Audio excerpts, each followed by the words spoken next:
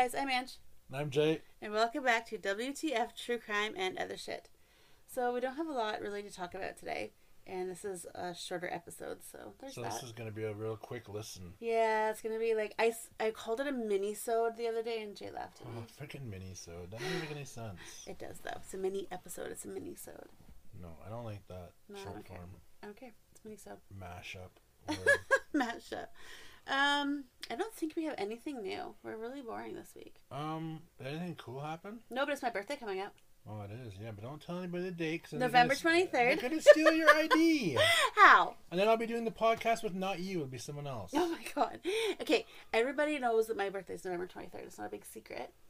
It's not a secret. Holy jeez. It's November 23rd on Thursday. American Thanksgiving for any Americans that are listening. Yeah. I share it with you guys every couple years. Well, if you get hacked, it's not my fault. I'm not going to get hacked. They know my birthday. That's it. Yeah, and I know everything else you talked about before too, with your kids and where you live. I don't talk about where I live. Favorite color and I didn't say that either. Well, you might have. Well, didn't. Anyway, we don't really have anything else to talk about. No. Except for my whole life story, apparently. I was just wasting time. All right, so enough wasting time. Let's just jump right in. All right, let's dive in. Okay. Head first? Yeah. Okay. So, Scott Amador was born on January 26, 1963 in Pittsburgh, Pennsylvania. He had a very normal upbringing. His dad, Frank, was a truck driver, and his mother, Patricia, was a stay-at-home mom.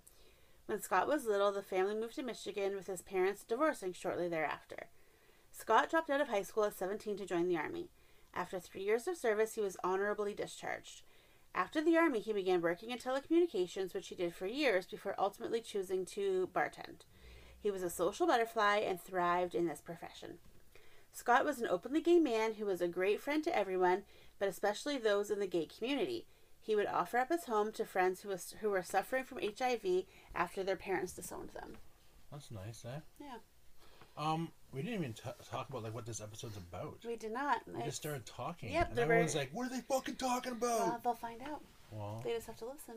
I guess they can read the title of the podcast. They could read the title, yeah. And then they'll know. Yeah. For anybody that didn't read the title, it's called The Jenny Jones Murder. So there you go. Yeah, Jenny Jones, man. I used to watch that crap. Yeah. Anyway, because this was the 90s, trashy daytime talk shows were all the rage. When Scott saw the Jenny Jones show asking for people to reveal their secret crushes on air, he decided to write into the show to confess his secret crush. He was selected to tape an episode of the show. He didn't know at the time that this would set the wheels in motion for his life to end in tragedy. Why did you say it like that? Because it's, oh my god. He didn't even know this little phone call led to his demise. Yeah, I know. It's really sad, actually. That's fucked up, man. Once Scott was selected to appear on the show, his secret crush, Jonathan Schmitz, was then contacted by producers. He was told that someone had a crush on him and he would like to reveal it to him on the show. He was also told at the time that the crush would only be revealed on air if he chose to participate. Producers claimed that Jonathan was told that his crush could be a man or a woman, but Jonathan maintains that he was never told this, so he assumed the secret crush would be a female. As I think most people would. Well, yeah, especially back in the 90s, man. The homosexual scene wasn't very well. People were less free to be themselves. Yeah, exactly. So, no one would go on TV to do that. Yeah, exactly. So on March 6, 1995, Scott, who was 32 at the time, flew to Chicago to tape the Jenny Jones Show episode. The segment starts with Scott and his and Jonathan's mutual friend, Donna Riley, on stage. Jenny Jones asks Scott to describe his fantasies involving Jonathan. He doesn't go into a whole lot of detail, but he mentions a hammock, strawberries, and whipped cream. Sounds pretty gay. Well, I mean, he was. I know, that's what I said. So he talks a little bit more about Jonathan until finally Jonathan's brought out. Jonathan sees both Donna and Scott sitting there. He gives them both a hug and then takes a seat. Jenny then asks if Jonathan thinks Donna is the one that has a crush on him. Jonathan replies, quote, "Did I? No, we're good friends," unquote. Then Jenny tells him that it's actually Scott that has the crush on him. Jonathan is visibly uncomfortable but is smiling and laughing awkwardly. He says, "You lied to me." He then proceeds to clap and smile, but the rest of the segment is extremely awkward. Jenny then plays back the clip of Scott talking about his fantasies involving Jonathan. Jonathan then makes it very clear that he is a heterosexual and not interested. I never saw this episode, but like that's kind of a shitty thing to do to someone. That's because they actually never ended up airing this episode. Oh, really? They never aired it. No? Because of what happens next. Oh. But it's out now, so I have seen the clip and I will be posting the link to it in the show notes. Then I will also click on that link and review it myself. Yeah. Yeah, I've seen it. So, allegedly, the night of the taping, Jonathan, Donna, and Scott all go out drinking. So, I guess Jonathan wasn't too upset at Scott, so they all went out drinking. So, Jonathan calls his dad and tells him that things didn't work out that well and that his admirer was a man. Jonathan's father was extremely homophobic and began making homophobic comments during this call. He admitted afterwards that he was humiliated that Scott had a crush on Jonathan because he didn't want people to think that his son was gay. Well, like that's the old school thinking, you know. Yeah. Oh my God, he has a crush on you. Are you gay too? That's you're gonna make him gay by having a crush on him. Yeah, I know. No. I know. It's so stupid. After the show, Scott, Jonathan, and Donna all returned to Michigan on the same flight. 3 days after the taping, Jonathan found a sexually suggestive note at his house. Some sources say it was in his mailbox, while others claim that it was taped to his door. Regardless, it wasn't signed, but Jonathan was pretty sure that Scott had been the one to leave it. I think it's a pretty fair assumption. Yeah, probably. Yeah. After reading this note, Jonathan went to the bank, withdrew some cash, and purchased a shotgun and some ammunition. He then drove to Scott's house. Once there, he knocked on Scott's door and asked him if he wrote the note. Scott admitted that he did. Jonathan told him that he needed to turn off his car and that he'd be right back. Jonathan then retrieved the gun and the ammunition from the car, loaded the gun, and returned to Scott's apartment. So I guess he was just like checking. Did you write this? Yeah. Oh, you did? Okay, That's cool. it. I'm going to get my gun. Yeah. He then shot Scott twice in the chest, killing him almost instantly. Jonathan then drove to a nearby gas station where he called 911 and confessed to the murder. During the 911 call, Jonathan is asked why he killed Scott. He replied, quote, "Because he played a very fucking bad thing on me. He took me on Jenny Jones," unquote. Yeah. Mm-hmm. At the crime scene, a chair was found overturned, which suggests that Scott had attempted to defend himself. Jonathan was originally charged with first-degree murder, but during the trial, the jury was allowed to consider second-degree murder. So first degree is like premeditated, right? Yeah. To me, I think that's pretty fucking premeditated. He drove to the bank, got the money out, went to buy the gun, and then drove to Scott's house. How the fuck is that not premeditated? What is second-degree murder? I don't know. Isn't that where it's like you're like a crime of passion kind of thing? I think so. So yeah, maybe I think that so. kind of... It's Yeah, kind but of half and half, though. But he went to buy the gun before he went over there. Yeah, but I mean, like, he wanted to kill him because he felt distressed, right? So that's probably had something to do with it. Where premeditated murder is like, yeah, I don't care, I'm just going to kill this guy, he's dead, cool. Yeah, I guess so. And this one's like, oh man, if he's fucking with me, I'm going to fuck, I don't know what, like, dad's going to be on me, yeah, I kill like, this I'm going to go check and see if he wrote this note, and then I don't know what the fuck's going to happen. Yeah, but... so it's kind of like an emotional state that he was in. It wasn't just like, I'm killing people. Yeah, okay, I guess so. You know what I mean? Yeah. So, Jonathan's defense didn't deny that he pulled the trigger, but they argued that he had a long history of psychiatric and medical issues that caused decreased capacity. I hate that excuse. That's dumb. I know. Bullshit. We all have fucking stress. I know. Break. So, he had been previously diagnosed with bipolar and Graves' disease. But this was crazy. They also used a thing called gay panic as a defense. Oh my god. And it's actually a legal defense that states that an individual committed a violent crime due to temporary insanity related to unwanted sexual advances by someone of the same sex. See, that's what I mean by it was like kind of like emotional distress for him, but yeah, I guess gay so. panic? Give me a break. That's an actual... Oh my god! He's gay and he likes me. Oh no! Like, what does it matter? Okay, cool. Yeah, exactly. Like, yeah. That doesn't make any sense. It doesn't.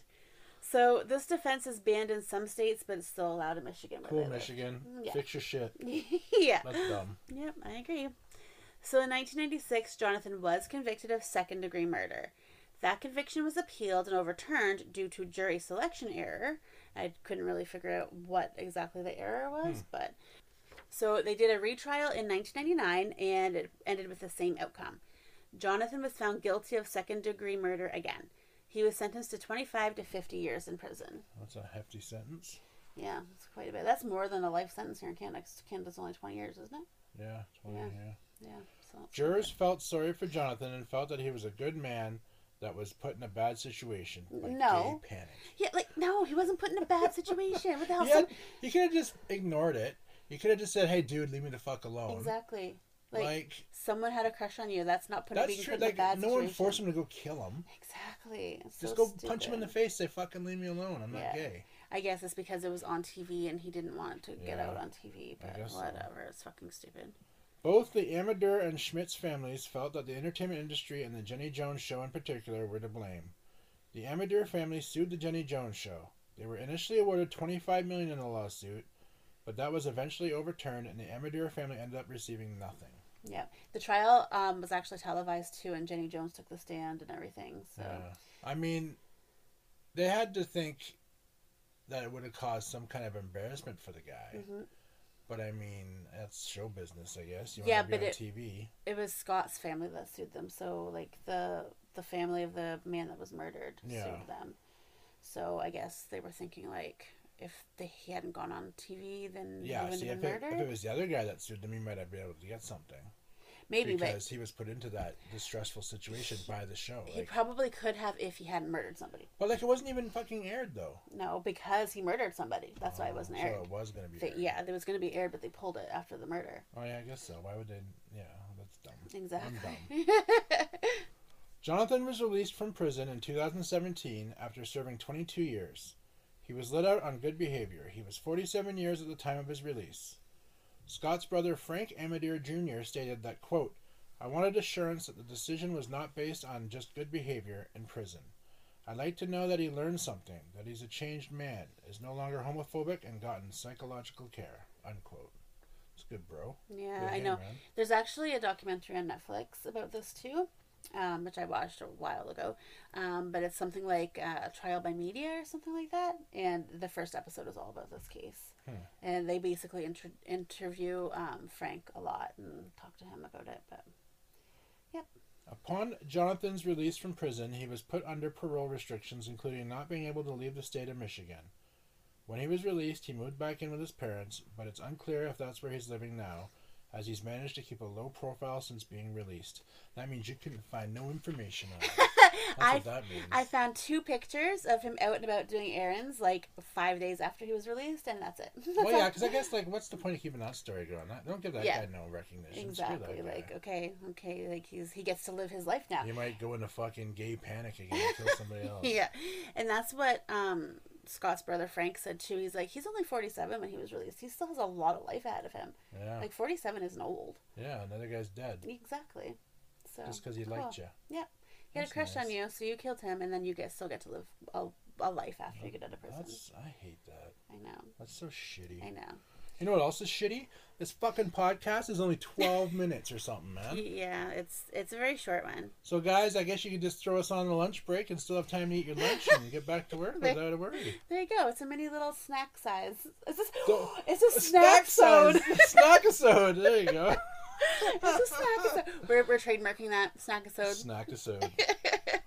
So, yeah, if you guys want to get a hold of us, email us, wtftruecrimepod@gmail.com. We did receive a couple of emails this week, so thank you. It was mostly just talking about older episodes, so we're not really gonna mention them too much, just because they were older and they were getting caught up. Except, what's her name? Kristen. Kristen sided with you, which sucks, because it's Halloween. No, it's Halloween. Thank you, Kristen. No. I need more people on my side. Where are you guys? No, it's Halloween. Halloween. So yeah, you can email us. You can also get a hold of us through Instagram at WTF True Crime Pod. Our Facebook page is WTF True Crime Podcast. And I'm not sure if you guys are aware, but I usually do, like if you're listening on Spotify, we usually have a poll or a question or something on each of the episodes. So you can answer that. Yeah. And come on over and participate in our questions. Yeah. So I just think it's fun to see what you guys think. Yeah, me too. I'd also think it was fun. Yeah, it is fun. All right, so we'll see you guys next week. Hopefully we'll have a bit of a longer episode. Yeah, I'll do a better job and give you guys a correct episode length. Okay, so the reason why this one is so short is because I saw this one and I was like, oh, I remember that case. I want to do it. And I was doing the research. I'm like, cool. There's really nothing. Okay, because he confessed and there was nothing about the trial. It's pretty straightforward, yeah. Yeah, exactly. It's like, yeah, I shot him. Okay, no, cool, on the fence. It could have been suicide. It was definitely not suicide. Do you know what you're doing for next week? No, I have no clue. Oh. Okay, but it's going to be longer apparently, so. Oh, yeah. Don't worry about that. All right, well, we'll see you guys next week. Yeah, bye, guys. Bye.